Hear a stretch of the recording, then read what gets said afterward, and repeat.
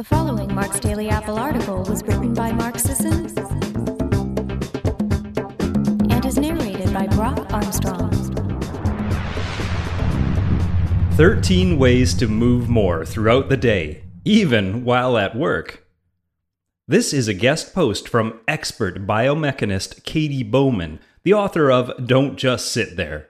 Tomorrow, September 2nd, is the final day to receive the $10 off early bird discount and several bonus items when you purchase the online multimedia program Don't Just Sit There. Learn all the details at primalblueprint.com/don'tjustsitThere and gain access today. What research has demonstrated in the last few years is that people aren't either active or sedentary. They can be both. Even the active people are, by a new definition coined in movement research, actively sedentary.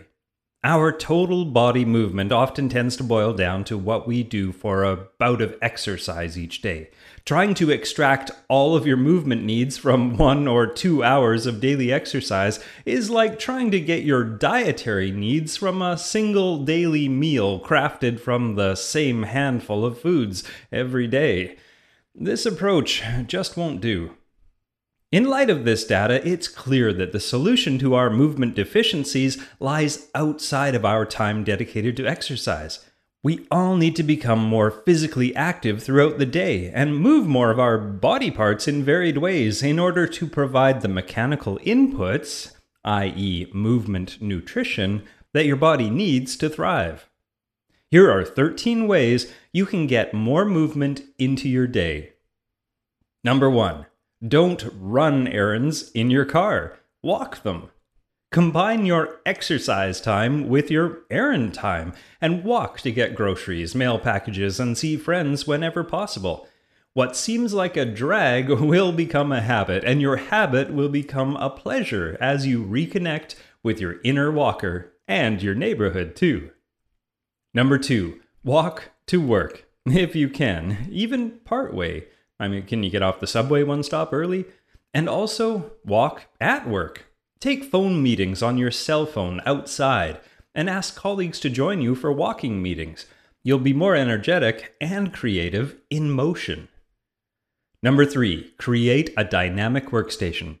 If you've picked up a paper in the last year, you know that sitting is out. But swapping one static position, sitting, for another, standing, won't cut it either. You're still just standing there. There are many brands of desk components on the market that allow you to vary your position and muscle use while continuing to be productive, and many ways to sneak movements while at work. Make it so that you can kneel, lie down, stand up, sit down, and walk around. And for detailed instruction, just check out Don't Just Sit There, of course. Number 4, carry your stuff in a different way. Instead of on your back or always over your right shoulder, carry your backpack or messenger bag on the front of your body, or in a way you find challenging.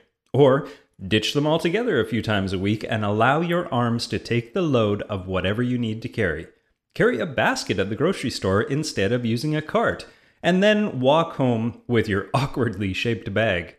Using your arms in different configurations will awaken sleepy muscles, even in weightlifters. Note: stuff includes little kids. Get them out of the stroller to walk, and when they get tired, carry them yourself. Number 5, get a chin-up bar in one of your doorways, either at work or at home or both, and hang out there every time you go through.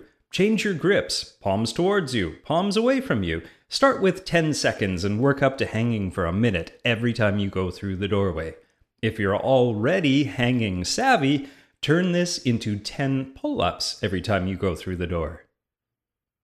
Number 6, take a hike. Walking over natural terrain versus unnatural flat and level ground of the city gets your feet, knees, hips, and brain working in new and challenging ways. Bonus points if you take off your shoes for a while and really let your feet work how they were supposed to. Number 7, seriously, take off your shoes. Did you know that 25% of your body's bones and muscles are in your feet? and that if you're a typical person in Western culture, you've had those incredible feet casted for almost your entire life. Sedentarism isn't just about the big motions we make. You can be moving across the ground and still have clusters of sedentary cells because of adaptations your body has made to our sedentary, cast-wearing culture. Wake up your sedentary feet and start using all those neglected muscles. Start slowly and work up to a lot of barefoot or minimalist shoe time. Learn more about transitioning safely in my book, Whole Body Barefoot, and in Mark's book, Amazing Feats, which is part of the Don't Just Sit There program. Number 8, sit down. No, wait, I'm not done. Sit down on the floor. Floor sitting is one of the most amazing ways to change your joint configurations and work on your balance and strength as you get up and down. Why save floor sitting for your $15 yoga class when you can floor sit all the time at home? You don't have to get rid of your couch yet, just choose the floor more often.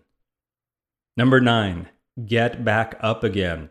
Wait, without using your hands. No touching them to the ground or placing them on your legs either. And then see if you can get up in a similar manner but using your other leg to lead. Go ahead, try it. I'll wait. Okay, number 10. Change your habitat. I just told you that you don't have to get rid of your couch. And it's true that you don't have to get rid of your couch. But you should start to consider where your sedentary habits are centered and start changing the things that allow you to be comfortably sedentary.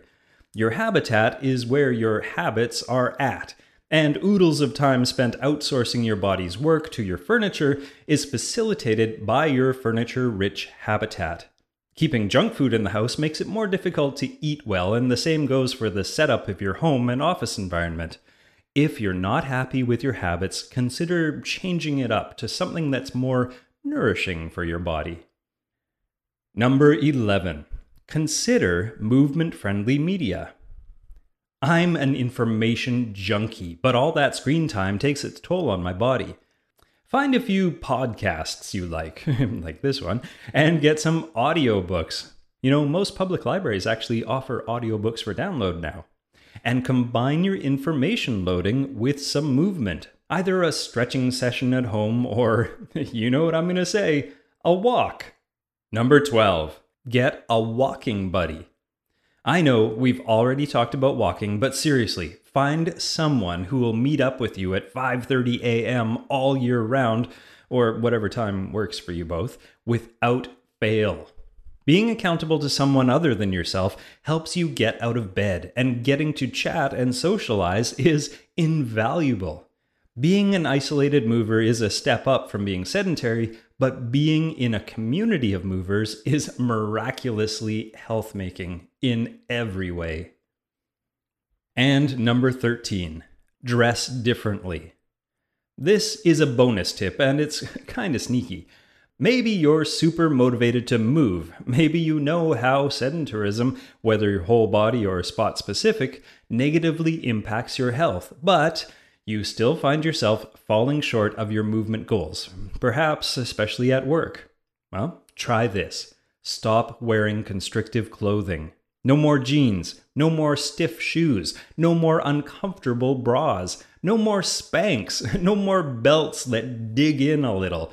No more suit jackets that make it awkward for you to raise your arms over your head.